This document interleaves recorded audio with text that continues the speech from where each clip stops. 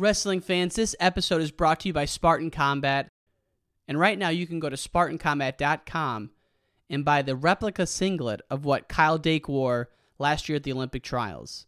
It's a great way to get fitted up and geared up for the freestyle and Greco season. Go to SpartanCombat.com and click on the Kyle Dake Olympic Trials replica singlet. SpartanCombat.com. But I went ahead and got my degree, and then I applied there at law school, and I came at the bottom of the rung at Notre Dame Law School. He said, I'm now a lawyer. I finished at the top of that class. I'm a lawyer here in New York City.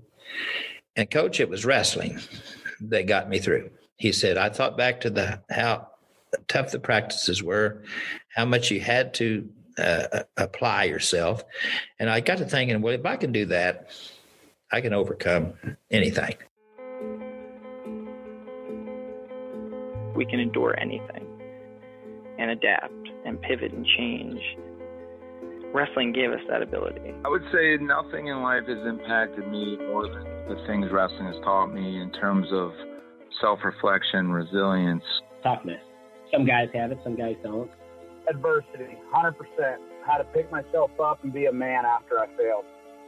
And everything that has shaped my life and where I'm at today would not be there without the values and basically the lessons I've learned through the sport of wrestling. For me, wrestling saved my life because it allowed me to focus and channel my energy. We're fortunate if you wrestled, because if you wrestled, natural talent helps, but it's 5% of the ingredient. It pales in comparison to heart and technique and effort. It humbled me, taught me humility. Nothing can humble you more than wrestling. I think it's the learning to adapt, right? You learn how to adapt, you learn how to solve problems. You know, if I look back at my time I spent wrestling, if it gave me one thing more than anything else, it's mental toughness. Ladies and gentlemen, welcome back to the Wrestling Changed My Life podcast. This is your host, Ryan Warner. It's so good to be back with you. Monday, May 23rd, coming to you from Chicago IL. Our guest today is the great Ernie Jones, a legendary high school wrestling coach from Oklahoma. Coach Jones has coached 121 state champs and over 8 team state championships. One of his wrestlers includes the great Kenny Monday, who Coach Jones coached back in the 70s. This guy is a wealth of knowledge and stands for everything that's great about wrestling. I can't wait for you to hear this interview. Fan of the Week goes to our friend Daniel Fell, a business development specialist down in Spring, Texas, a former wrestler for Marquette, and a listener of this here podcast. Daniel, thank you so much for the support, my friend. I greatly appreciate it. And without further ado, let's give it up for the great Ernie Jones. Coach Ernie Jones, welcome to the podcast, sir. How are you? Hey, I'm fine. It's glad to be with you, sir. It's awesome to have you, man. I've had a couple of your former wrestlers reach out, and they've always just said the impact you've had, and so that's your perfect example of the power wrestling can have on people. And we're gonna get to your coaching career at Booker T, at Webster, and at Cassia, but I just want to start with a quote I heard you say when you were in high school. You were a high school sophomore, and you were going nowhere fast. And basically, the wrestling coach approaches you, Coach Billings, and that kind of changed your life. So talk to us about your life before wrestling entered the picture. Well, exactly that. I tell it like this. Up until I lived out in the country, rode the school bus, and in seventh grade, had a girlfriend. And after school, everybody went off walking around with my girlfriend. And I was on a school bus, and so I say I got cool, Coach, about that time, Ryan. I got cool and started getting off the school bus, and things kind of went south from that point. Grades weren't as good as they used to be, and so here I am adrift, my sophomore year in high school. I mean, I don't have a thing going. My grades are bad, and that's where it all gets started. And did you have any goals for yourself in life at that point? Oh, no, not at that point. Honestly, it's a shame to be that far along and just kind of out there. It was mid-October, and that we had a brand new high school. We're on Route 66 there in Sapulpa, Oklahoma, and they built a brand new high school just a block away across the highway. And they came on the PA, Ryan, and they said, "Hey, new school is supposed to open in September, but it's October now, and we're just now getting it finished, and the doors are wide open, and nobody should be on that campus, let alone in that building. And as soon as school was out, me and this old boy, that's the first thing we did was went over there. And we're walking down this shiny, I don't know why. We're just walking down this shiny, brand new hallway. I don't know if it's ever been walked on except by the workers, and came to the gym floor, and all the way at the other end, we heard a noise. And the whistles blowing and this and that. And we walked and peered in. And the worst possible human that you could see when you're not supposed to be somewhere was our coach, Jerry Billings, who had been my 7th grade, 8th grade health and physical education teacher. And he was Oklahoma A&M graduate. And he saw us looking in the window and came charging. And I swear, if I hadn't used the bathroom earlier, I would have done it right then, because he had taken the board to us way back in middle school, junior high. He slammed that door open and we just froze. And he said, "You guys want to wrestle?" We never answered that question. Walked us straight down to the locker room and gave me a pair of Converse basketball shoes and a pair of gym shorts and said, "You can work out in that T-shirt." And I've been there ever since. Wow. I think that was just, honestly, I think that's a good Lord looking down and thinking, I got to do something with this guy. Let's try this. And so, you think about how many kids out there who don't have a Coach Billings, and they just go through life, and the next thing you know, they're like 35, 40, and they don't know where they're going. It's just it's the power of coaches. I think he's a godsend. And honestly, from junior high, I didn't like the guy. He was cocky. He was arrogant. But I delivered the eulogy at his funeral. He proved out to be a guiding force in my life. And wrestling, of course, was the avenue. And what you said, he used a board on you. So when you grew up, that was commonplace for teachers to do that? Kidding me. Holy moly. One incident, we were swinging on when the way his class worked, and I'll make it short and sweet, but you got your stuff on, you sat in your rows, and when he entered the floor, everything was pinned quiet. And if you wasn't, he was punished. We were playing around on some rope swinging out on the stage one day, and he caught us and he took us down and made us pull our shorts on that one and gave us 3. And it's the most painful thing. But I remember he would use that board in a heartbeat. And that went on for a long time, Ryan, in Oklahoma, maybe till the 1980s, something like that. What would have happened if your folks would have called in back then, or was that just totally out of the question? Not a thing would ever been said. No. I love hearing about those old days. And so you get involved with wrestling, place at the state meet, but then I thought it was cool that you didn't go on to college. You went to college right away, but then kind of fell off, and then you ended up going to night school, right? No, I'll tell you what I did. I made the team as a sophomore. The toughest guy in the room grabbed me, and that was the greatest thing that ever happened. And I think he taught me to wrestle twice as fast as anybody ever would, because he was so good, and I was his partner. So I made the team a sophomore year. I had a winning record. I didn't qualify for state, but I did place 4th my junior, and thought I was going to win it my senior year. There's a little mess up in the regional, but I wound up 3rd in state. So then I didn't get any offers, certainly. This is Oklahoma, so you don't get 3rd place offers. But I wanted to wrestle, but I worked a year and then had an opportunity to go to Northwest Missouri State in Maryville, Missouri. And I went, had a semester there, did well, working out at home at Webster High School. I was a national champion. Dwayne Miller was the coach at the time. And I asked if I could work out with him on Thanksgiving. And he kind of doubtful. It was like, well, I guess. And I was able to, by Wednesday, I'd probably beat everybody in the room. And he finally just asked, "Who in the hell are you anyway?" And he had good connections with Oklahoma, got me set up to go meet assistant athletic director named Port Robertson and to wrestle at Oklahoma. And I was in my second. Now, time's passing. I had a car wreck, broke my jaw, had to wait a semester. Got there and Port let me get in the room. Second semester, off to a good start. This is the height of the Vietnam War.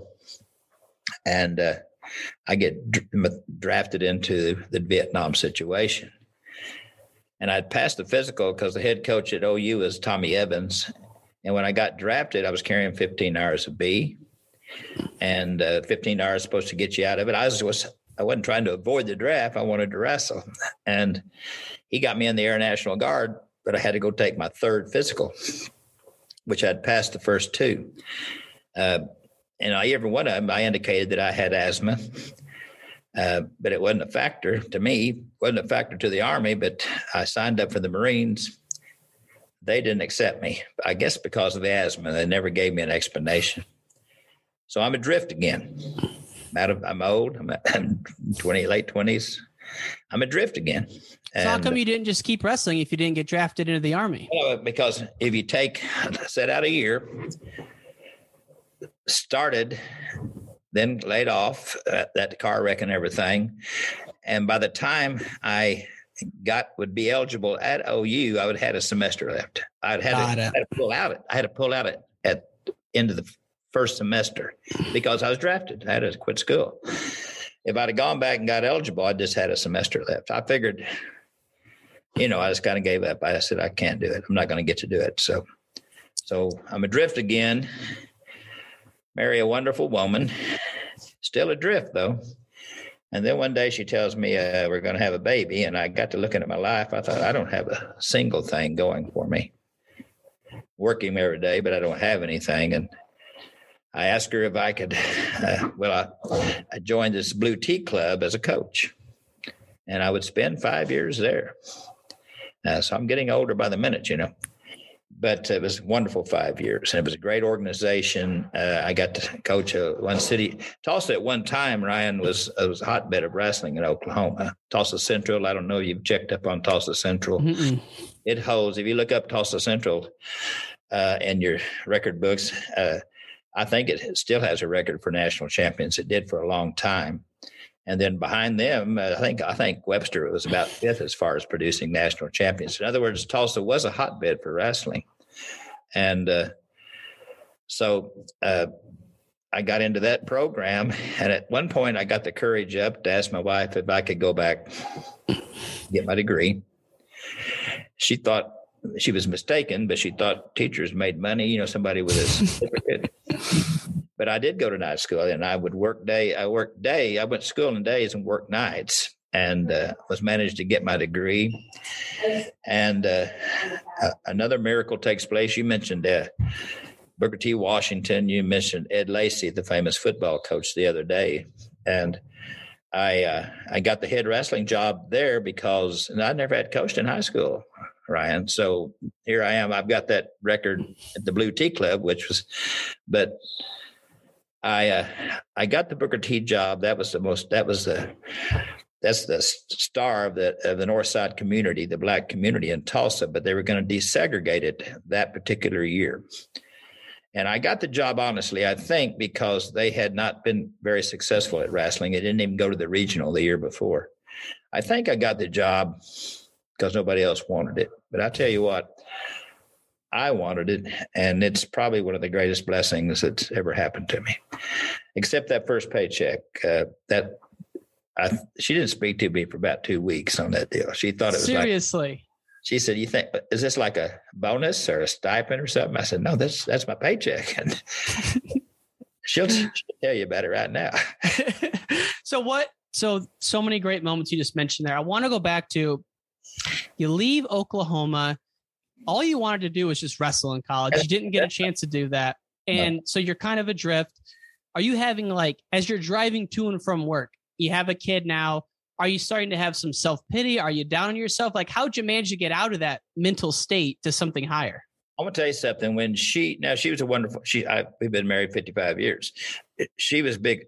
She's a wonderful, strong woman, but I was so out of it. I worked every day. I just was loose and kind of in a dangerous part of my life. I was quick to anger, I guess you might say. Okay. So I guess I was really, just hating where I was in life. And, but then she said the magic word, and then she's going to have a child. And that made me think I need something. And then I thought of wrestling, and I got into a program, and then I got to thinking, I could do this, but I'm going to have to teach. And So it just, it all fell together. It just came. And again, I think, honestly, I believe it's God. I really do. I think he looks at all of us and he gives us an opportunity every time. Has a lot of patience, but sometimes we don't pay attention to that. I listened on a few occasions. Yeah. And you get to the Blue Tea program. Now, I never heard of that until coming upon the research for our conversation, but rumor has it, and you told me this last week, this is one of the most legendary kids clubs in Tulsa at this time. And how did you get that job? Well, once I decided that I wanted to do something with my life, I just went down and joined. And it's the west side of Tulsa, west of the river where the refineries are. And hard-working blue-collar people worked at the refinery or worked on the railroad there. And like I say, if you check that out, you check the number of national champions, Rodney Kilgore would come out of there. Tremendous output of national champions. So they started this club, this Blue Tea Club. At first, it was football and basketball. Then they, of course, the guys came back from World War II. They put wrestling into it. And it was. Let me tell you something, boy. They turned out some wrestlers. It was well known. It was now let me stress, it's the original Blue Tea Club. There's one as time passed, somebody stole the title, took it across the river. But that was not the Blue Tea Club I was in. And that Blue Tea Club, that was Robertson Rules of Order or something like that. I mean, it was strictly run, and it was a business, but they produced some great programs. They really did. So to be a member of that and won city championships. And I'm telling you something, to win that city championship, that was doing something, because that Tulsa was a hotbed at that moment of wrestling. And it's gone away now. Like all inner cities, it kind of fades away, But I won 4 out of 5 city championships, and it was fun. Did you start to realize that you have a gift for coaching and a gift of communicating? Is this something that's like internal to you, or like parents coming up to you and saying or kids coming up to you? Like, when did you start to get that confidence that you were starting to develop some skills in the coaching realm? Success breeds maybe overconfidence to some point. You get to thinking that you're probably the best thing around, and so that boosters your feelings. I really was confident that I could coach at the high school level, and I thought I'd be a success. But maybe just being young and somewhat ignorant sometimes it's not a bad thing. It kind of shields you, from the truth. But I just came out of there feeling like I could whip the world. I really did. And I thought I was good. I did. And I didn't say I was the greatest technician in the world, but I could teach you how to wrestle. And I believed in them. This is an all-black school. They integrated it at that point, but it was 50-50 at that point. But it was the pride of the black community. And I was just tremendously excited about it. And first day of practice, Ryan, I had 30 kids. I thought, man, I'm on my way. And I had a normal practice. Next day I had 13. This is at Booker T now, right? This is at Booker T. Okay. I had 13 kids. I thought, well, okay, maybe that first day was a little rough. But by the end of the year, I had 21. We went 5 and 6 in duels. Beat one of the old-time powers in the city of Tulsa, Will Rogers High School, in my last duel. So I thought, well, I'm on my way now. But it skyrockets after that. It does. Now tell me about Booker T. Washington High School. Were there a lot of white teachers there during that time, or were you one of the few? No, what they did, the high school I interned at was Tulsa Hill. And Tulsa Hill and Booker T switched principals. The black principal at Booker T came to Hill, and the white principal went to Booker T. And so it was a mixture. And the population of the school was exactly 50 white, 50 black. Now, there might have been some other minorities in there. Yeah. And it was a privilege to get in there. You had to carry a certain grade point. And like I say, it's the pride of that community. It still is. And a remarkable school. And very successful at football and basketball. And that had the head football coach, you mentioned him the other day, was Ed Lacy, and he was a brilliant football coach and a brilliant member of the community. And he had tremendous success at football. And he had taken his football team off the football field one year and had some champions, had some great champions. The skill was there, the athletes. He didn't know how to wrestle, but those guys were just. So anyway, I knew I had wrestled against him in high school, as a matter of fact. And I just felt good about it. I just thought I'm going to get to build a program here. And yeah, it was just 7 of the greatest years I've ever had, because we lived together, we wrestled, we created a pretty strong bond. So you lived with Ed Lacy? No, the kids. Oh, yeah. Okay, gotcha. Because I had read that Ed Lacy, did he create the program there the year before you took over? No, he had 1 year. He had coached it. I don't know if it's 1 or 2 years. When we wrestled against him in high school, Ed Lacy was the coach. Okay. And they were really good. We had a state champion heavyweight, and we went to Booker T to wrestle, and our heavyweight state champion, and their heavyweight named Ed McQuarters, who was all pro in the Canadian League, one of their greatest players eventually, played with him like he was a toy. It was pretty impressive. Had maybe 2 or 3 state champions, but he turned it over to another guy. And by the time I got there, it was, like I say, they didn't even go to the regional the year before. Wow. So you're taking over a program that's from bare bones wrestling, but I just want to spend a second on the football because, we all love Oklahoma wrestling and it's huge there, but I got to imagine high school football in Oklahoma, massive, like biggest thing in the world. And so to have a team like Booker T, I mean, they must have been just the talk of the town back then, the football team. They were. And I'll tell you, so I get the head job wrestling. I'm really excited. Then I get told that I'm going to be an assistant football coach. And I just, now think about this. I don't know crap. They're the champions. So I go to Mr. Lacy and I'd say, Mr. Lacy, I don't know anything about football. You'll be all right, coach. He said, I'll put you with one of our assistants. And so that first day I'm with the assistant. We're over there with about 9 very good looking offensive line and defensive linemen doing those early drills, little chopping, and he starts it. I'm standing there just scared to death. And he says, take over, coach. I'm going to go talk to Mr. Lacy. Well, all I could do is After about 3 minutes, all those guys were looking at me like, what is wrong with this guy? But I couldn't stop. I didn't know anywhere to go. And so I went home that night, Ryan. I got me a book.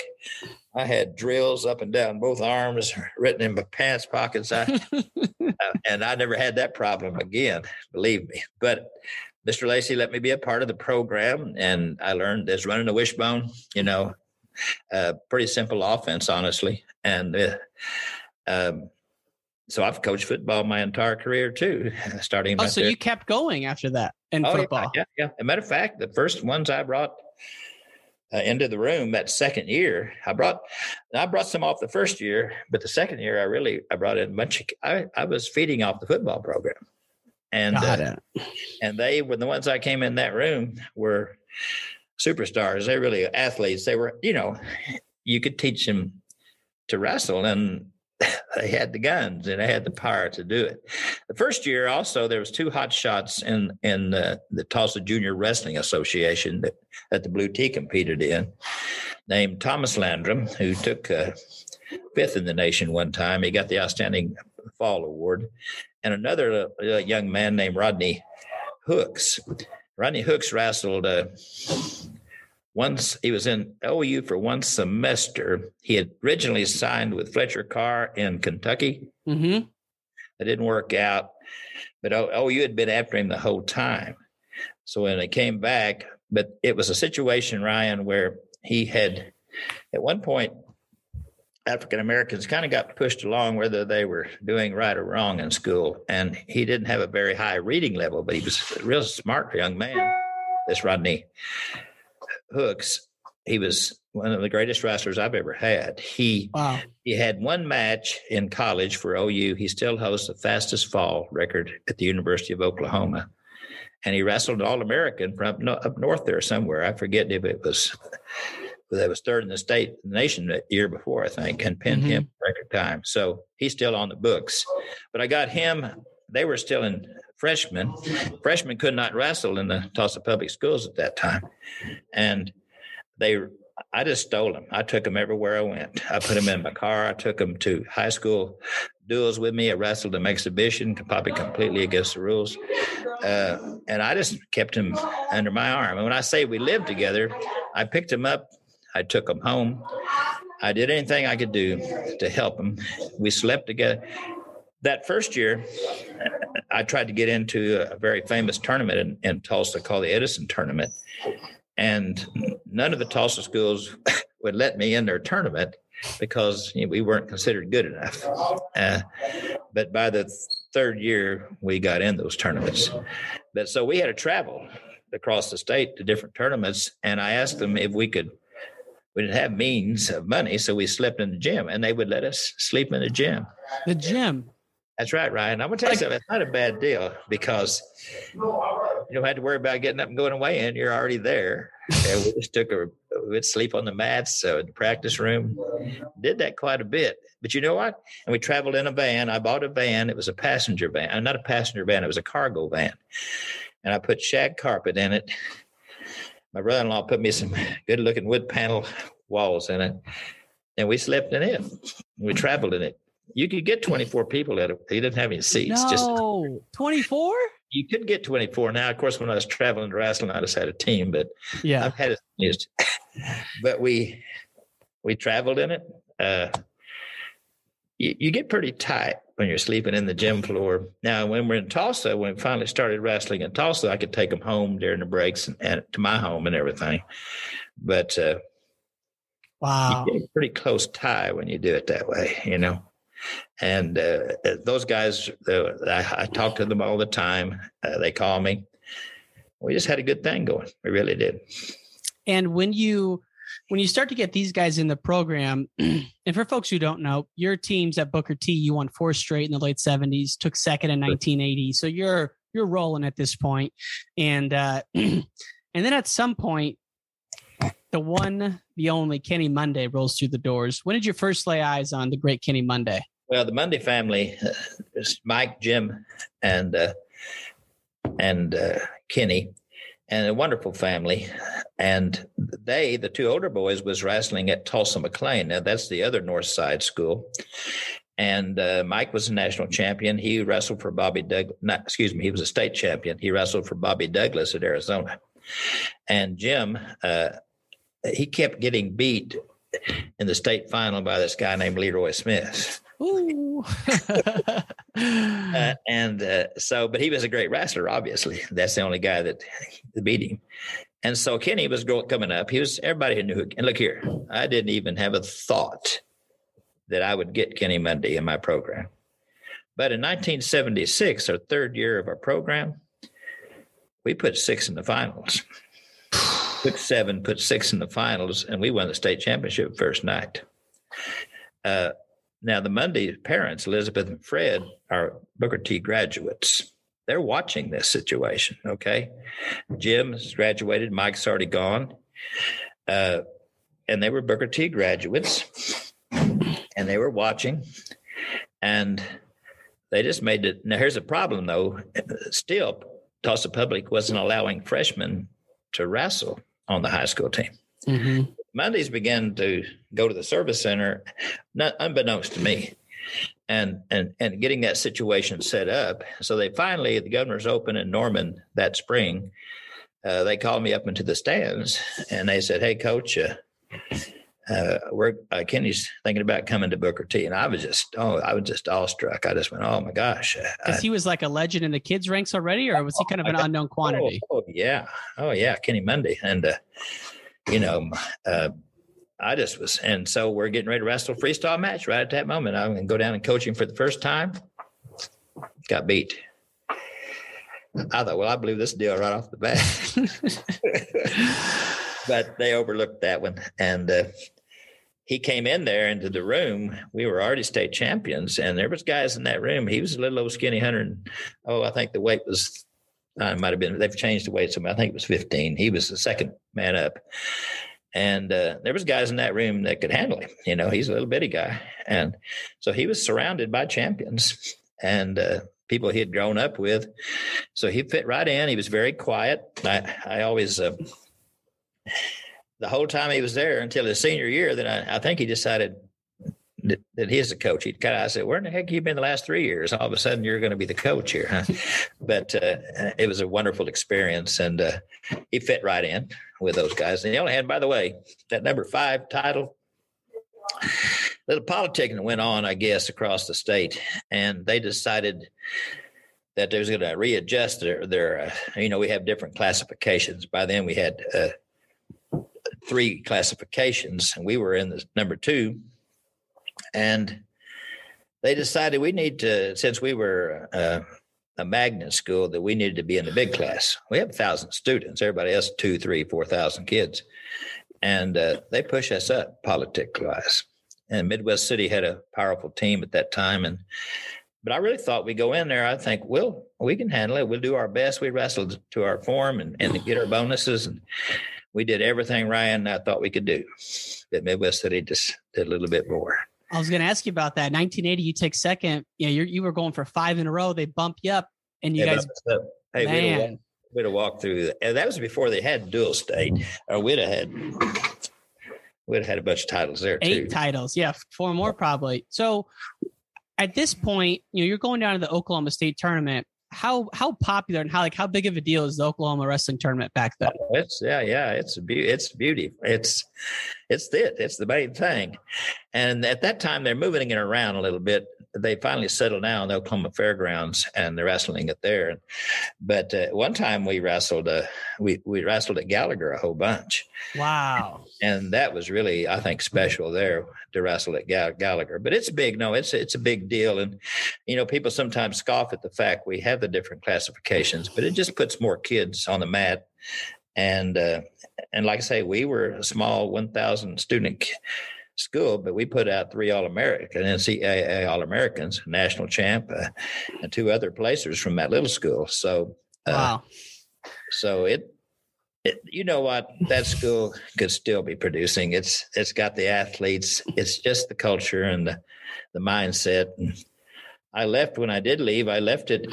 They were runner-ups twice. I think they should have won it. But I guess the chemistry wasn't right or something, Yeah. Well, and to that point, I wanted to ask you, I do want to talk about Kenny Money versus Mike Sheets. Don't let me forget that, because that's a high school match that's just legendary. But yeah. Tell me about when you get in there, you get to Booker T, and I'm not so much interested in the technique because there's a lot of guys who teach technique, but what are you doing to instill a culture? Or what are some of the building blocks you're putting in place early to create some success with whatever you're doing? Is it culture? Is it attitude? What is it for you guys? I've been asked that a million times, and I'm a very fundamental wrestler. I wrestled 3 years in high school. Great coaching, though. Oklahoma A&M turned out great wrestlers, and my coach was a great coach. Technical, he was very technical, but my style of wrestling was simple as heck. It was good doubles, good singles, stand-ups, and we rode back in those days. And so I just had a good foundation of being a wrestler, and I was built well for it. It fit me. If I'd had a couple more years in school, the guys that beat me were always 3 or 4 more years of experience. But I think that really it was not the technique, it's just the sincerity. They knew I cared for them. They knew that. And I slept with them. I ate with them. I stood up for them. I believed in them. I could get emotional because I still do believe what we had going. And I think that was it, honestly. Yeah. You can see the truth. When somebody's real. And they knew it wasn't about me. They knew that I believed in them. And I tried to get them into school. I had Hooks, the little boy named Hooks. Stan Abel had him ready to go. Jerry Stanley was his assistant. Supposed to sign him on that Friday night, and called me and said, "Hey, Coach, I'm supposed to be there at night. You think I could do it in the morning?" I said, "Yeah, he's going to sign with you."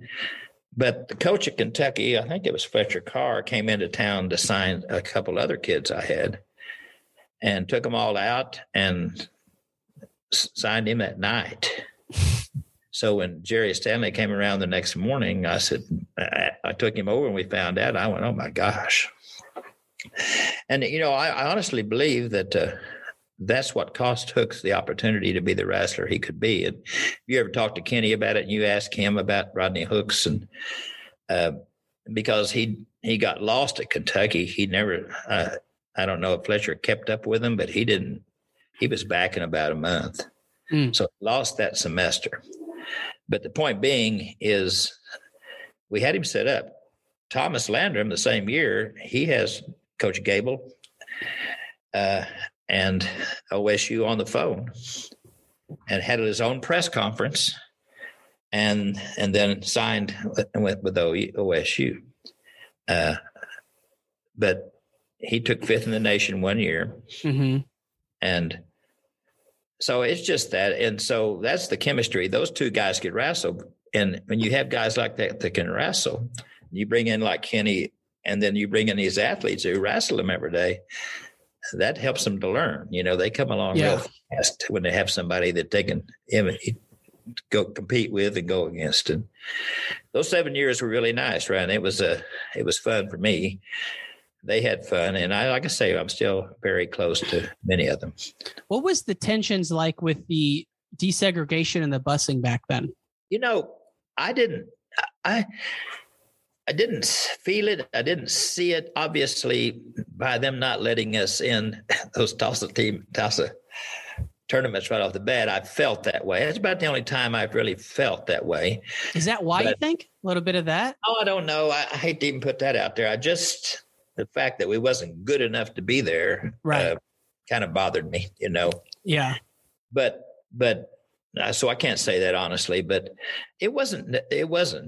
And now look here, when the word got out that I had the Booker T job, I had a lot of negative advice from white counterparts, oh, you don't want to do that. But you know what?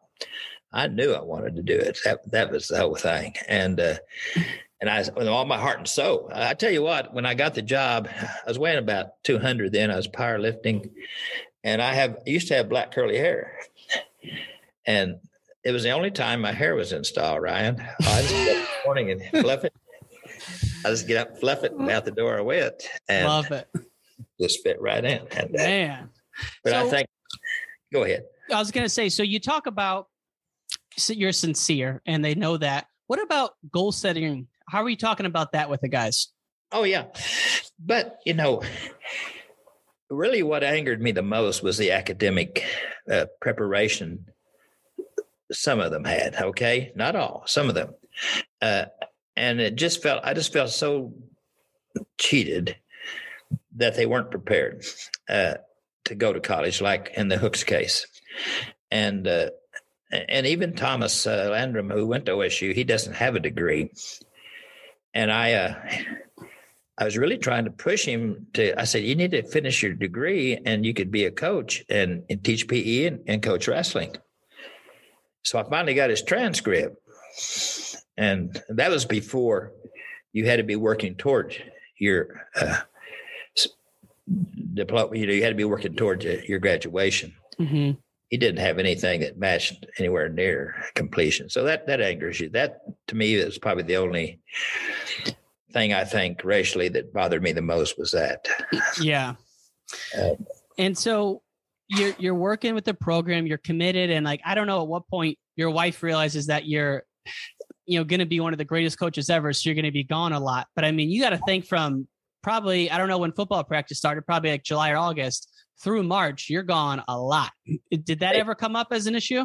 Amen. It still does. As a matter of fact, that's 55 years. Yeah, it's good to know it never goes away. Right now, she'd tell you. Look here, and also you look here. So I got these 3 little boys, and I'm off every weekend. You said it right. The 2 older ones started at 5. The younger one, Rodney, started at 4. So every weekend, through their growing up until they got to me, she was in an old hardwood gym somewhere sitting on a bench taking those boys across the state of Oklahoma. So she's got a right to complain, I guess. And she tells me about that all the time, too. That's funny. always gone. I said, well, I know. But you gotta make, there's a balancing act, and there's sacrifices to be made. And, I'm sure to you, those guys on the team were like your sons. And you know what I mean? Yeah, they know I care, and I do care for them. It's just I still care for them. I can get emotional thinking about some of them, and they've been, and for the most part, they've been very successful. Those kids that came through that program with me, for the most part, most of them turned out to be firemen, policemen, different orders, life. And of course, Kenny has gone on to being the 3-time Olympian, and I got to go to. We visited that school he's at now up in Ohio. What is that? That's what is that? I noticed he was there. I don't know the name of it, but I know exactly what you're talking about. I can't think of it right now, but no, it was just that Booker T Foundation was wonderful. And, the reason I left there, everybody always asks me that, because you know what I think, and I really believe in it. And again, I'm not coming off as a great technician, but I believe we had it perpetuating, and that if I just stayed there, as far as records go, I think we could have matched anybody in the nation, because it was perpetuating. I wasn't going to change. But I have 3 little boys, and now I started coaching football, right? And there's baseball. I coached them in baseball. I started them wrestling. And the older one was reaching the point that, and they were still in the Blue Tea program. So they were doing, but that program was going away. The city was changing. That community was changing. And they got in on the very end of that program, that Blue Tea program. So what do I do with those 3 little boys? And that's when I had to make the change. And it was simple. I told my principal, I said, I've got my 3 little boys. And he said, well, you could bring them here. And I said, well, they like to play football. We don't have a baseball program. And I coach football. They ain't going to play football here. Wait, that's how good Booker T was, that your own sons probably, and your sons were legit wrestlers. So you could fit, but that's how good the football program was back then. They were, look here, tallest one's 5'9", all right? And he wasn't 5'9" until full-grown man.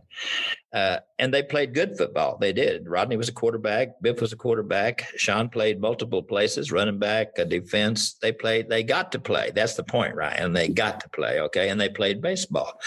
And I coached them both in football, baseball, and wrestling as they were growing up. But I just realized that I needed to be with them, and that they wouldn't I didn't think they would do well in those other 2 sports. And so I just, I told my principal, and he was really shocked. I said, I'd like to stay here and teach. And I had a young man who had wrestled for me that I thought would do a good job. And he said, well, Tulsa, you had to go on a trim list that first year after you turned down a head job. I said, well, okay. And no sooner did I do that, my name hit the list. Tulsa Webster picked me up. That's where I live. That's where the kids were going to school. And that just happened like that. Mr. Lacey actually got mad at me over that deal, thinking that was a plot, but it wasn't. That's just the way it happened. And what kind of school was Webster's compared to Booker T? Well, at that time, it was just almost completely white. But like I say, it was a blue-collar neighborhood. And as time passed and times changed, when those kids graduated from Webster and got kids, they moved out. They didn't come back to the community. So it's completely changed. We lived there all our lives. And the school has a great record. You check their national wrestling record. It's really good as far as NCAA. And but the community went away. It was changing. By the time Rodney got out of there, it was probably the last good years that they had. And but we still have family there. West of the river was our home. It was west of the river, and we still love, the community. And so you get there, and ultimately you do win some state titles there, if I'm not mistaken, at Webster as well, right? Right. Oh yeah, we won 4 state titles there, but they had been good. They really had been good, but it seemed like they got into just being good was good enough. The thought of winning a state championship, I don't believe it entered anybody's mind. And I had to change that. I had to change that culture. With the older boy, I coached his football team. They got good. We my career, I think we've been runner-ups my entire career, at least 12 times state runner-ups. That hurts, you know. My older boy's team lost the state title by a half point. And there's a story to that. But point being, it drops off after him. The middle boys teams, there was a little politicking going on. You know, you're the coach at the school, you live in the community. All of a sudden, you know, it's a coach's sons, it's all this, it's and all that, you know. Right. So it drops off. And with Rodney's bunch, it drops off. We were runner up. We were always top 3 or 4, but we didn't win the title. But in Rodney's bunch, I made up my mind. These kids I'm going to raise these kids and they'll be mine. And I won't have to mess with a parent that's disgruntled or this and that. So I went down to the you call them the projects. It was federal housing. I had a big sign and this is football season. I said, hey, I'm going to come down here and you're going to play football at Blue Tee. I'll give you a ride up there every day and a ride back. I had an old Chevrolet pickup, and that first night I had about 20 people in it, and I think half of them just wanted to go along for the ride. But from that group, Rodney's group came along and won the 4 state titles. So you drive down there, and you just basically are recruiting kids off the streets to come and be a part of sports, and you're providing the structure to get them there and back. They're in our district. That was all perfect. I just provide them transportation in that old pickup. And back then you could put people in the back of a pickup. You can't hardly get away with that nowadays. Right. But I would, and of course the number dropped off, but the key elements of that program, of that team that Rodney was a part of, they stuck together. Right. And we put same thing. We took, I think we took 9 to the state tournament that first time and put 8 in the finals. So, you know, they were a good bunch. Yeah. So, I had an All-American there named Sean Harrison, OU All-American. And, of course, the boys All-American, the NAIA Division II, and then, of course, Rodney in Division I. Yeah. Now, I want to come back to a couple stories from your kids wrestling, because I'd love to just kind of hear the bifurcation of how you coach versus how you be a dad. But I want to get your thoughts on 2 other guys real quick. Neither of which are with us still. And, you know, I did a documentary on the Smith family, and one name that came up all the time, Tommy Chesbro. Did you ever have any chances to interact with Coach Chesbro? Constantly. Tell us about Coach Chesbro. Oh, well, he was brilliant. He was OSU's coach. And I had for 13 years at Webster, at Booker T also, but mainly at Webster, I had the summer program, the only freestyle program in Northeast Oklahoma at the time. And so what I did, I charged everybody $35, and we'd have 100 people in there the first night. And then every week, I would bring an OU or OSU, mostly OSU, All-American or champions in there. Tommy Chesbro probably in there 4 times through the years. The guy that was in there the most was John Smith. Ooh. But one year, you know, the Olympics were training at Stillwater. I had every one of those guys in there 1 week or the other. But I do remember Tommy and what Tommy would do. Todd would be a little bitty boy at the time, and he always did demonstrate. I heard he was like a robot. He could drill so good. Oh, he was. How about I tell you, it's beautiful. And Tommy would just, hey, now, da. You know, by this time, he's a little elderly, and those boys just robots. Todd. So I had him in there. I got all that stuff on video, by the way. I got the only guy I couldn't video. Nate Carr said he had a contract and he wouldn't let me video him. But I have some of that. Now, Rodney's got a bunch of it, but we need to put it all on disc. But wow, we do need to put that on disc. That would be incredible to see. Every one of them in there at one time. And I heard Coach Chesbro would even wear like Levi jeans. You know, he wouldn't even get in the sweats, and he would just wear jeans and kind of call out commands. Well, now when in the room at OSU, that's exactly what he did at my place when he came in there. Was Todd was he was just instructing him, very technical, very brilliant mind and good stuff. But Todd would just go through the motions. You know, he'd grab somebody and he'd show everything. And strangely enough, here in my last few years at Cashew, we wrestled against Todd at Bishop Kelly. He had his son in there. And, and of course, I watched him, as you probably did too, through the NCAAs always. Yeah. But Tommy was quite a, it's a terrible loss the way we lost him. But gentleman, I would say he was quite a gentleman. Yeah, that whole era of, you got Myron Roderick building up the dynasty. Chesbro comes in, wins it. Gable comes in, and then there's some heated rivalries. I get chills talking about this stuff. Coach Chesbro's coach of the year in 1984. Then he gets fired. Joe C comes in.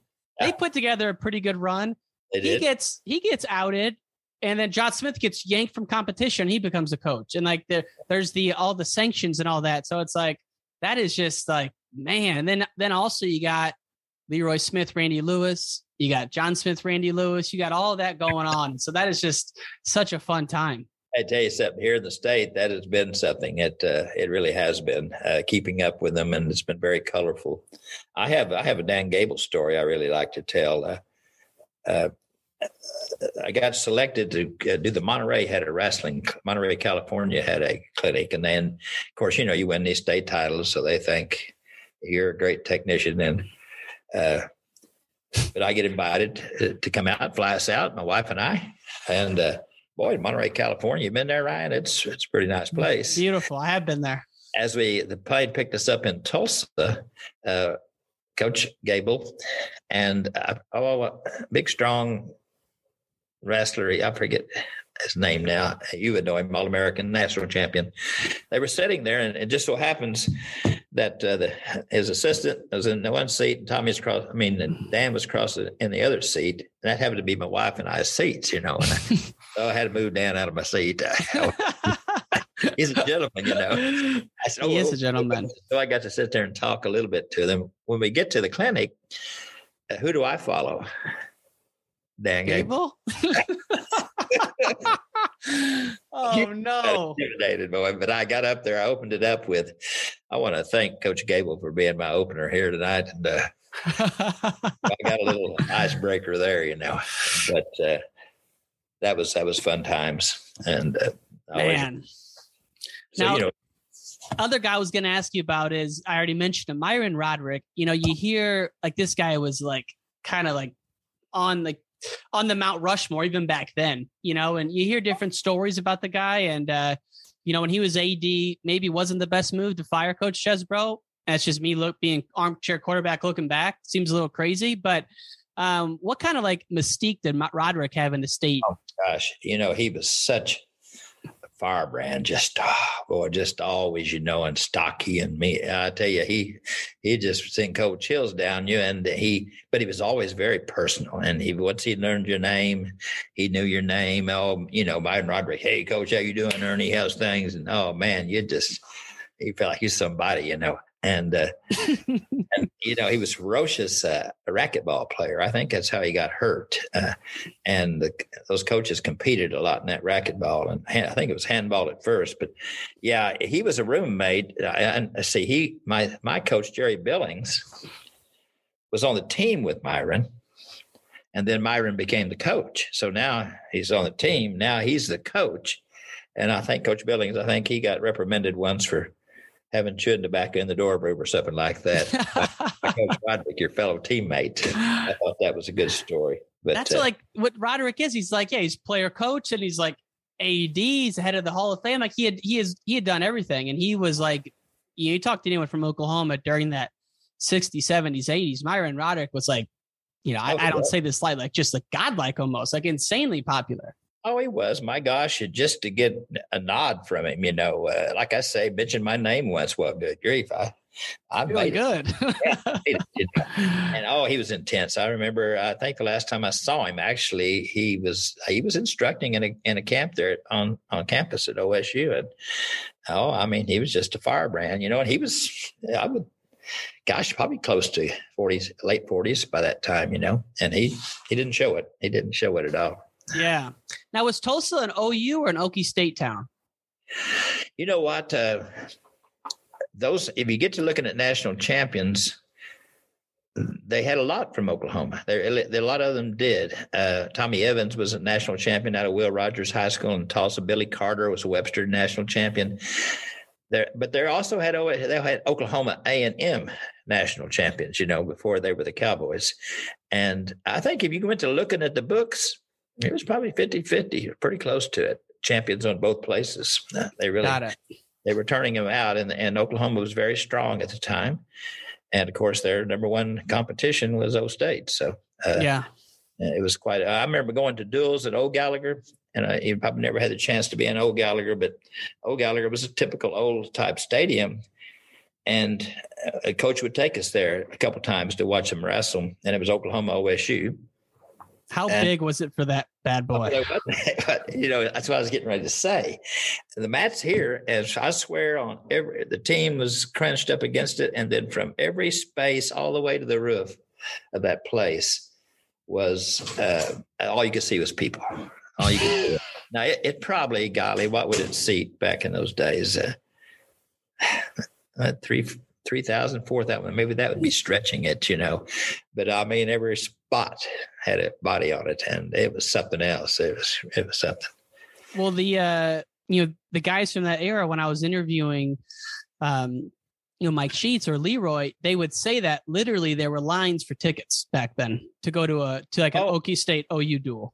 Oh yeah, like I say, Coach Billingson would take us, so he had to he's an OSU grad, Oklahoma, and so he had to pull some strings to get that many spots taken up.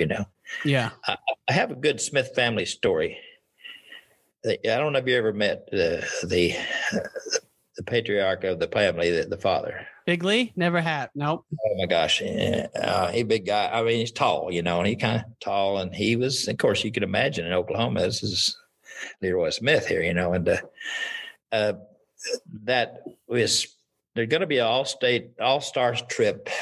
Jim Thomas, I think, was the guy back then that was putting it on with the AAU to Japan, 3-week tour of Japan.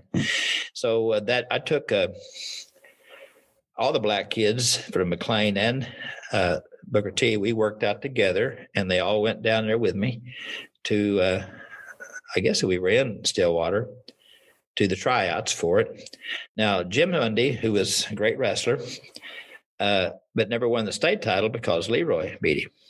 And we wrestled Leroy in that trials to go to Japan, and Jim beats him. First time ever. So Jim gets to go and Leroy don't. And so I think for some reason, Leroy Sr. didn't take a liking to me at that moment. And next time we had a national tournament in Oklahoma, we had the national tournament there. And I had one of my former wrestlers was working. He was on the floor. There was about 10 coaches standing out there, high school coaches. He can't do this now, standing out there talking before everything got going. Mm-hmm. And when I saw him, my wrestler, he hollered, "Hey, coach." And I walked in there and I was standing there talking to him. And I looked down the other end of the floor and I saw Mr. Smith coming. And I kept my eye on him. He coming right at me. And he got there and told me I should get out of that. I said, "Well, I was just talking to him." He said, "I don't know." He said, "Well, you need to leave." And I said, "Well, what about these other coaches?" But anyway, I left. I took the command and I left. Years pass. Okay. I have Mark Smith's son in my program at Cassia Hall. No way. Oh yeah. And he may have wrestled a little, but he comes to us pretty fresh, not too much wrestling experience as a freshman. And so I have him for 4 years, and his senior year is having a good year, and we're having a football game. He's playing football. It's cold, and Leroy Smith is there. Grandpa's there. And so I had to get my nerve up, and it's cold. It's halftime. I saw him. I said, "Mr. Smith," I said, "would you like to come up here? My wrestling room's right here. Would you like to come up into the wrestling room here where it's warm?" And he said, "Yeah, okay." And just by happened to somebody put a OSU poster up right outside the door. So we went in there and we talked for a while. Anyway, time passes. I felt, okay, he likes me now.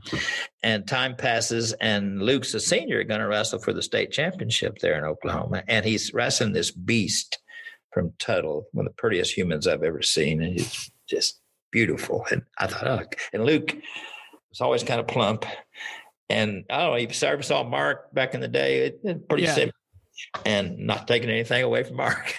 But next thing I know, I'm getting ready to wrestle, a big old arm comes around me. And I look up, and it's Leader, Coach, none of my sons or grandsons have ever lost state championship.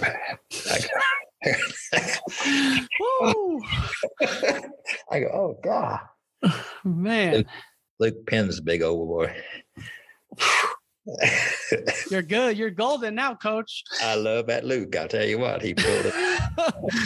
Man, that's crazy that going back to the Japan trip, though, knowing like how influential the Smith family was, that they let that decision stand and they didn't, everything just kind of played out. Crazy. And see, I think we had 10 people, but just so happens, I took, at mine, I had 1, 2, 3 of mine, and then McLean had 3. So we took 6 kids on the 10-man team from North Tulsa on that trip. Now, I wasn't selected to be the coach. Right. They had already selected their 3. Mickey Martin was one of the coaches, Homer McClure, Ray Nunley, and Mike Redding out of Duncan. So they had 4 coaches. They were the coaches for that team. But I get a phone call. And the phone call was, Coach, we've decided that you deserve to go. Come to find out, one of the wives mentioned to my wife, they let him go because he was familiar with the Northside athletes. Okay. And of course, I knew that all along, but it didn't matter to me. We spent 3 weeks in Japan. You don't get to do that very often, Wow, that's amazing.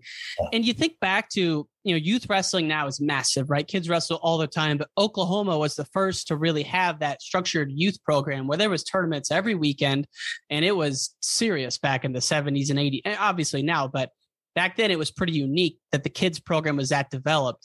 And so, your kids growing up, they probably wrestled all the time, right? They did. Oh, yeah, constantly. They're 3-sport athletes.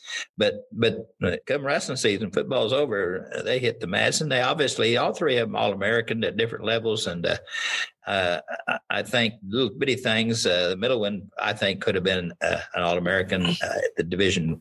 He wrestled at Central, took I think, 3rd his sophomore year at the Division II. But he, and I think he would have been definitely a Division II national champion. But he said, I'd rather take a shot at being a Division I wrestler. So, yeah, it was just intense. And every weekend, like you said, that little kid's wrestling. I came home once from a high school tournament when the older boy was a freshman. And he went with me, and she had the other 2. And I came home from a high school tournament in Wagner, Oklahoma, at 12:30, 1 o'clock in the morning, and my wife wasn't there. And those 2 boys weren't there. And I sat there for about 30 minutes. I thought, well, I know they were at Sapulpa, and I thought, well, surely they're not wrestling. This is nearly 2 o'clock. When I got there, Ryan, that parking lot looked like it was midday. They had unlimited entries. And Rodney was a youth, and he was asleep waiting for his final match. And this is by 2:30 now. In the morning. Yeah. And for the first time I experienced that, I go, oh, well, we'll never do this again. It's either got to have a limitation on it or what. And she, bless her heart, they were right there, 2:30 in the morning. I sent her and the kids home, and I stayed because Blue T was wrestling. So I stayed until they got through. So it's probably 3-7 before they finished. That's kind of crazy. Holy smokes. That's what I'm talking about, though. Like the Oklahoma Youth League was crazy back then. They're well organized now, and they do wrestle a lot. And that's good. It's just, I believe in I think you should experience high school. I think you should. If you want to be in multiple sports, you should do that, And so yeah. We have a grandson right now that is a good football player. He made the team as a freshman here at Broken Arrow. But he plays football and he wrestles. So yeah, that might be a limitation. I don't know, but That's the way it is. It's tough, and it's, I've had a number of people on here from the Soviet Union, and over there they do it the opposite, a lot more practice, limited competitions until they get older. I think they may be onto something. I think a lot of people can see that now, but. So I think so. I want to ask you about, got a couple of things to cover with you still. We're having so much fun talking. I want to ask you about 2 moments from your son's career. One good, one maybe not so good. So start with the not so good. So I just want to understand how you process a loss and process defeat, because you seem like such a positive guy in that perspective. But, Biff was your oldest son, right? No, Sean is the oldest. Biff's the middle boy. Biff's the middle. When he got second in 91, and that was his senior year, is that right? Right. That's Biff, yeah. How did you guys process that? Because I'm sure not being a state champ, being the son of a legendary coach was very tough. And that was probably I'll tell you what, if I had to rate the greatest kids I've ever had, and be honest as just a wrestling coach, that boy was as good as anybody ever was. Here's the thing. He didn't shave until he was 27 years old. Now, he's proud of a full beard now and all that stuff. But, there's some chemistry involved with maturing. You know what I mean? Oh, yeah. So technically, he was as good as anybody. He didn't have the full strength. He'd do some amazing things. But I think the strength factor hurt him more than anything else. And that was a very hard loss, that 91. And I don't want to go into the opponent and let's just put it this way. I had one of Rodney's teammates in the freestyle maybe 3 weeks after that state tournament. This guy who wrestled 130 in that tournament came in the room at about 122. Usually you go the opposite way when a tournament's over with. So I'm not going to go into that, but Biff, that was hard on him. It really was. And, well, the reason I bring it up is I just want to know what you are saying to someone after a rock bottom, heart wrenching loss like that, because everyone's going to experience it. Wrestling, it kind of matters, but really it's later in life, death in the family, lose a job. There's going to be hard moments. So I'm just wondering what the great Ernie Jones says to someone when they're at rock bottom and how they get back up. I think, I wouldn't have any brilliant speeches. I know that we just simply loved him, and he knew we loved him. And I kind of get emotional thinking about it. But I think he knew he had his support. I know he believed in himself, and he proved it. He moved on and proved to be a great college wrestler, I thought. Doggone, I wish he had matured. I wish we had him at Division I all along. But everybody can do that, Yeah. I think mainly is the fact that he knew how much confidence we had in him, that we believed in him no matter what. And that certainly, he handled that well, I think. He handled it well. He did. And then your other son, Rodney, he's the youngest? He is. He goes to Oklahoma, 3-time All-American. That's the 0.1% of the world. And in 99, they win the Big 12. Were you there for that, or were you coaching high school? No. At 94, when we won that last title, I knew I needed to go watch them. And it was time. I was kind of tired at that point. And so I resigned. I was athletic director, and I resigned the coaching and the athletic director job. And all I was doing was teaching. So now she and I could go anywhere they were. So no, we were everywhere they were. We were somehow. Getting to California sometimes is kind of rough, but no, we followed them everywhere they went and watched everything they did. And that was a blessing for sure. So I forgot you retired. That's right. I was going to ask you about that. So you retire, and then in 98, you retire from Tulsa Public Schools, right? Right. I taught that. That's the period there from 94 to 98. I was following those guys. And at that point, I went to work. Here's how smart I am, Ryan. My brother-in-law had a security force, and he paid for me to get my security license. He put me in charge of the Oklahoma Osteopathic College of Medicine, head security at that school, making more money than I'd ever made, in my life as a teacher. And my boss is my brother-in-law, take off anytime I want. 5 days a week, 40 hours a week, more money, no stress. It was killing me. It was just flat killing me. How long into it until you knew you hated it? A year. And so then I get approached by a good friend who had worked with me as my assistant, and he had gone to Cassia Hall Preparatory School. And there was a wonderful surgeon there who had 2 boys and a girl, but the 2 boys had been in the Tulsa wrestling a little bit. He wanted a program there at Cassia. And so I interviewed, my friend said, hey, you ought to look at this. And I finally talked my wife into letting me do that. She said, I promised her it wouldn't be like it was before. I wasn't able to carry that out. No. But, so that's how I got into that program and back into coaching, and spent 21 years there. What's the first thing you did building that program? Well, when they hired me, Dr. Garrett was my close friend to this day, and the other gentleman who were putting up the money for the program. My salary, had to find a facility. What do we need? They said, what do we need to start a program? And I said, well, we got to have a facility, and we need a mat. And they said, we'll get you some place to wrestle. Can you get the mat? And I said, yeah. They said, we'll go order you one. And they flew me and my assistant, Holly Evett, to, where's Wrestlight at? I don't know, actually. Yeah. So, somewhere in Pennsylvania, rented a U-Haul truck. Just so happened that they had, and I don't even think it was 38 by 38, but it was back then, it was nice. And it just so happened to have a CH on it. Somehow somebody had canceled their order, and it was navy blue. So we loaded that up in that U-Haul truck, drove it back to Oklahoma. They rented a warehouse down off Main Street in Tulsa. We had to take my truck and clean it out, and we laid that mat in an L. This section, and then that section, because there was pillars in there. And we started it. One of the parents came in and had to make the wiring, so we had heat, and we started in a warehouse on Main Street that first year. And wow. And the little program grew. It goes back to culture again, Ryan.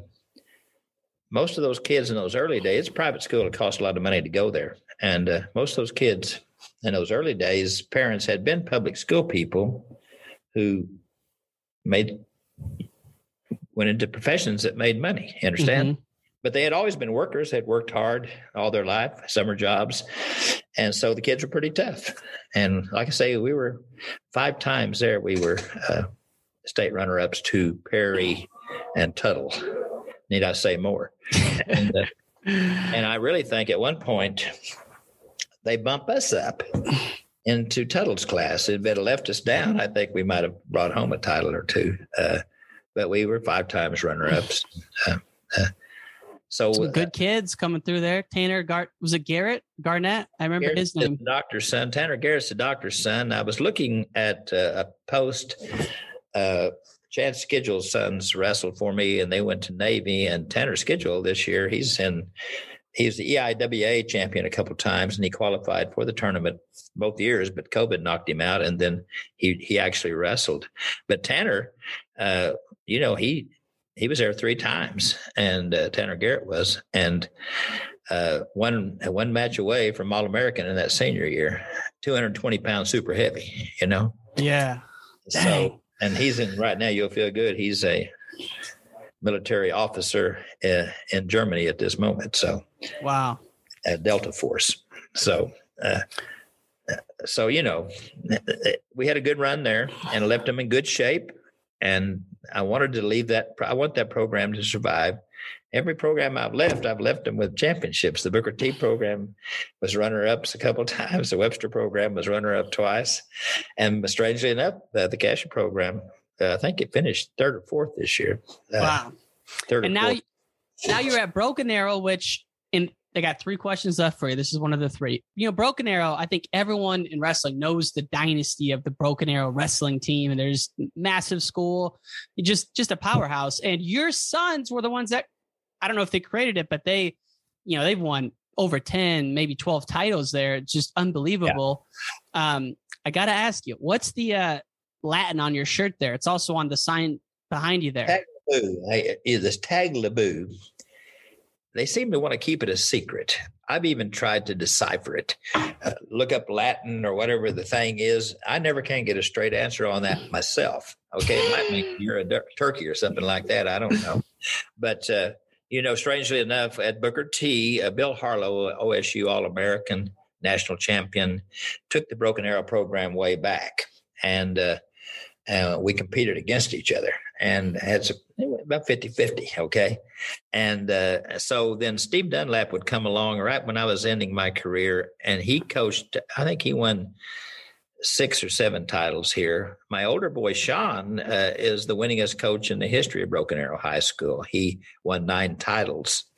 And Dr. Garrett was able to get him into a medical supply job when he resigned here. They pay a lot more in that field than they do as teachers. Yes, they do. Medical device sales, a lot of wrestlers in that world. There you go. And so the opportunity to be here with them in this biggest school in the state of Oklahoma, just to watch them work. I love to watch them work. The challenge is big. You say we've been right there at the top many, many times. Here, you have to stay at the top. So the job is big. And there's 5 coaches, and I'm number 5. I consider myself the 5th wheel. I obviously, at 79, I'm not going to be rolling around a whole lot. So I just try to do anything I can to help them. And when you think about the knowledge that you put Rodney's skills, Biff's skills, they've been wrestling since they were 4 and 5, through all of the college experience, all those great people they trained with, worked with, coached with, their knowledge has to be, just they're great wrestlers. And so I'm really just the 5th wheel, and have that grandson here. If I could contribute, hey, I'm not above mopping the mats. I'm not above doing anything that needs to be done. And right. So I feel blessed just to be here. So what's the state of wrestling in Oklahoma right now? Broken Arrow still one of the top? Stillwater's the top program? Like, who are the top teams? Well, Stillwater is a remark made. Somebody made the remark that John's having a little trouble at the national level right now, but he's got the best high school team in the state of Oklahoma. And that's for sure. Stillwater's loaded, and they're going to hang in there for a while. Edmond North was really a tough team this year. Tuttle's always tough. These are nationally rated programs. And, of course, Perry's always Perry. So it's really good. The competition's pretty stiff. We're going to have to step up to stay at that level. And but I think we're doing just fine as far as the wrestling goes. And is there a lot of recruiting out there in Oklahoma? Like high school private recruiting, all that jazz?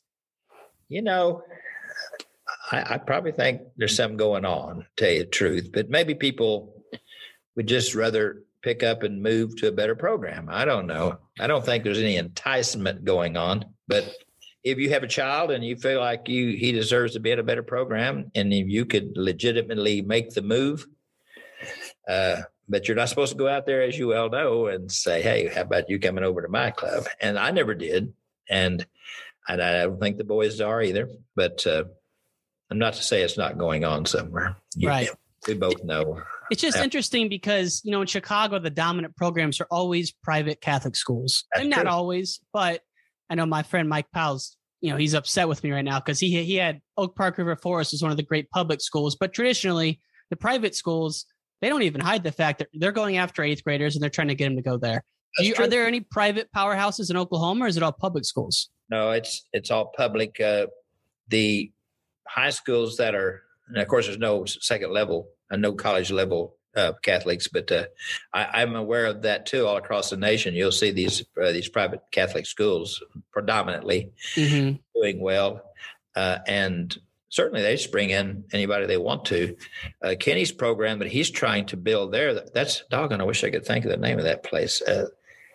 But we were there, and according to him, it's going to take him a few years to. It costs a lot of money to go there. Yeah, and so that's a handicap, But he's there to try to build that into one of those powerhouses, You got to get someone to pay for the kids' tuition. That's the next level. Well, that's true, and that That's high finance in this school. I think somebody said it cost around maybe $50,000. So, wow, that's crazy. I may be wrong on that, but he's there to build. It's a school that concentrates on sports. Mm-hmm.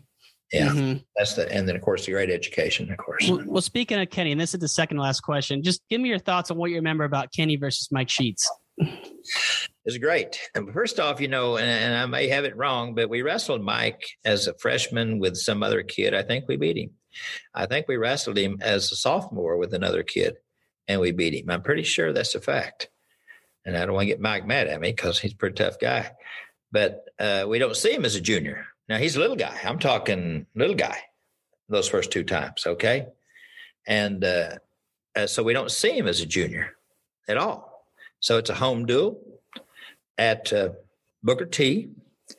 And he was wrestling for Tahlequah High School. And really, because Kenny Monday, geez, he's not even been tested in 3.5 years, and so and his parents, his mother especially, was a very beautiful woman, still is very fiery, very fiery. I've seen her in those Blue Tea days and the Tulsa Junior Wrestling. I've seen her jump people out, boy. I mean, give them a scolding, and she was beautiful, and she just intimidates you. And so, but of course, no problem because we never lost a match, right? And so we're wrestling Mike Sheets, and we're ahead, going in third period, and Mike ties it up. And back then, you could have a tie. And the match ends. I remember kind of stunned, and then it dawned on me, where's Elizabeth at? I wanted to see if she was coming down the stairs, but she was sitting peaceably up on the top. So okay, a month passes, and we're at UConn tournament there close to Oklahoma City, and Mike and Kenny in the finals. And it's third period, and Mike's ahead. Mike's on top. I think it was a matter of 15 seconds or so to go. I know Kenny, in the last few seconds, hits a good reversal, and I think he gets 2-point exposure out of it to pull off a 1-point win. And no sooner does he do that, he looks up at me and kind of, I had this all along. And our heart was just going like that, and then we used to go and scrimmage Stillwater. And that's when Mike and Kenny are there, OSU. And then they'd invite us down. We get to come down and just sit on the edge of the mat and watch. And I watched Kenny and Mike. Golly, that was the most colossal practicing I've ever seen in my life. It was just head-to-head, beautiful wrestling. Hardly any give or take whatsoever. It was just majestic. And I just sat there completely awestruck. And they were great workout partners. And, of course, proof's in the pudding when they hit unbelievable. So when they wrestled that first time in the dual meet, Kenny Monday, rumor has it, he had never lost a match. Never, like you said. Oh, he lost that one freestyle match with me. And so he might have lost some elementary matches when he first, he had those two big brothers. It was just like at our place. We didn't have any furniture in the front room. They didn't need it. And those two big brothers, they did exactly what my boys did to Rodney. They just tormented him. And so it was pretty obvious. Now, he was just thin. Oh, he was just a little frail looking guy. But he was a legend already. He was a legend coming out. Like I told you, I was completely shocked that he was going to come to Booker T. And that mother and that dad got the rule change so he could wrestle as a freshman and become a 4-timer. I guess I forgot about you mentioning that. He had to get the rule changed, and he did. And he was the third 4-timer in state history. So, wow. And then how big of a name was Mike Sheets coming into that match in the dual meet? Well, once he tied Kenny that junior year, I'm sure his stock went up pretty high. And I wouldn't doubt that he came in there undefeated. I didn't know his record personally. But by the time they met at UConn a month later, there was everybody in there was focused. Man. And it was a beautiful match. Mike, just a few seconds there, he Kenny pulled it out at the very last second, And so, I mean, if it had gone on, they'd probably wrestled. Well, just like I said in that practice room, when they was in that practice room, they made each other a lot better, I think. Look at that. I mean, those are the Oklahoma State teams that never won a team title. It's insane to me. You look at Kenny Monday, Mike Sheets. I mean, good Lord. And there's so many more. I mean, there's tons more. John Smith was on some of those teams. Just a lot of great guys. Last question, Coach. Thank you so much for your time, by the way. This podcast is called the Wrestling Changed My Life podcast. So I just want to get your thoughts. You've seen wrestling impact the Olympic greats. You've seen wrestling impact guys we've never heard of that wrestled 1 year, and they say wrestling impacted their life. How have you seen wrestling shape and mold people over your tenure? Here's a story. Building that program at Cascia, getting those kids out. I had a doctor's son, and I got him as a sixth grader because when I went there, I said, I want to coach, I want to teach in the middle school, and I want to coach the middle school football team, and I'm going to recruit. Okay, and I had a doctor's son, and so I start from nowhere in Tulsa, Oklahoma. That's hard start, boy. And so I had him all the way to getting ready to start his sophomore year. He's going to make me a good wrestler, and he quits me. He came to me, and he told me he had thought it over, and he wanted to concentrate. He's 135 pounds, 5'6", wants to concentrate on football. And I said, come on, man. I said, geez. But he had his mind made up. He's very serious about it. And so he turned his stuff in and he quit. Okay. And every time I'd see him in the hallway from that time forth, all the way through till graduation, he wouldn't even speak to me. 18 years later, I get a letter from him apologizing for quitting. He says, I was concentrating on getting into Notre Dame. That's where his parents had gone. And he said, I didn't get accepted. And it was hard on me. But I went ahead and got my degree, and then I applied there law school, and I came at the bottom of the rung at Notre Dame Law School. He said, I'm now a lawyer. I finished at the top of that class. I'm a lawyer here in New York City. And, Coach, it was wrestling that got me through. He said, I thought back to how tough the practices were, how much you had to apply yourself. And I got to thinking, well, if I can do that, I can overcome anything. Now, Ryan, I've heard that 1,000 times through the years. And you don't have to. I had a kid that his grandpa was a good friend of mine who had passed his senior year and really wanted the boy to be in wrestling. And the boy he never won a match. And he won 3 matches his senior year. That was last year. He got accepted at a major university on his grades. And I guarantee you those 3 matches and all those years from junior high that he did not win a match, but I guarantee you, he'll tell you he was a wrestler and it made a difference in his life. And I think I could repeat that story 1,000 times. It makes if you take it serious and you apply yourself, you don't have to be the champion. It's nice if you can win, but what's important is what it does to you. If you can sincerely say, hey, I was a wrestler.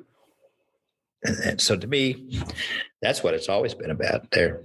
It's nice to have the champions, but there's how many countless young men that never got to be the champion, didn't get on the stand. And I think the last one I'll leave you with, I know you got to get off, but had another one at Cascia who was a non-athlete. He was terrible. The only reason he made the team, his academic genius, he was an orthodox, but nobody else was at that weight. And he won a few matches, and he was the varsity starter. And a kid had been injured. That's why he got to wrestle. The kid got well, doctors, and they had to rank and beat him off the team. And he sat there and there with me as I mopped the mats. And he lived in Bartlesville, Oklahoma. And he had to drive home. And I called his parents. I said, I don't know. He's emotionally really shook up. And they said, oh, he'll be okay. He goes to Duke. He wants to go to MIT, but he doesn't make it. He goes to Duke. He has to step down a notch to Duke. And gets in the ROTC, becomes a Marine combat officer.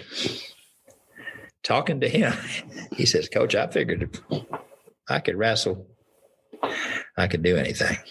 I think that's the story, Ryan. I bet you're going to hear a bunch. Love it. And he wasn't even, like you said, didn't even make the team like as a senior. I mean, he got to wrestle because somebody got hurt. The rule was that guy was legitimately hurt, went through therapy, came back, and he gets a shot at going, you know, and that just broke that kid's heart. And boy, did it ever. But he survived it. And I just think you could go. I just think people ought to understand about wrestling is when you're sincere about it, sure, success is wonderful, but I think you're a success if you compete, if you become a wrestler. I think it's going to help you in life. And I bet majority of the kids that go through it throughout the state, the nation, they look back and they can attribute their success to wrestling. And it's so important to hear those stories because I've been a coach very little in my life, a couple of years, but you know, there's a lot of coaches that, you know, they see those guys and maybe in their head, they're like, what is this kid even doing here? Like, he's never going to win a match, you know? And like, I don't know, like I can imagine. And then the good coaches aren't thinking that, but there's a lot of coaches that are, but it's like, man, you got to realize how impactful it is. Even if the kid never makes the varsity, 10 years later, he's going to call you and say something that you had an impact on my life, you know? So it's like, those stories are great reminders. Oh, and boy, you talk about just anybody, the grandmother of the last one of those boys called me and just said, just really thank me for believing in him. And they don't know how important that is. Just that, you know, thank you for believing in such and such, you know. That's hey, I got to go out. One more, you didn't talk about Rodney Kilgore, the national champion, 3-time All-American. You got to throw him in there in case he watches this podcast. Throw him in, man. Throw him. He's a blue tee guy, right? All-state football, all-state football, baseball, 3-time state champion because they didn't let him wrestle for number 4 back then. So make sure in case he watches this podcast, Rod Kilgore was a stud too. Rod Kilgore, excuse me.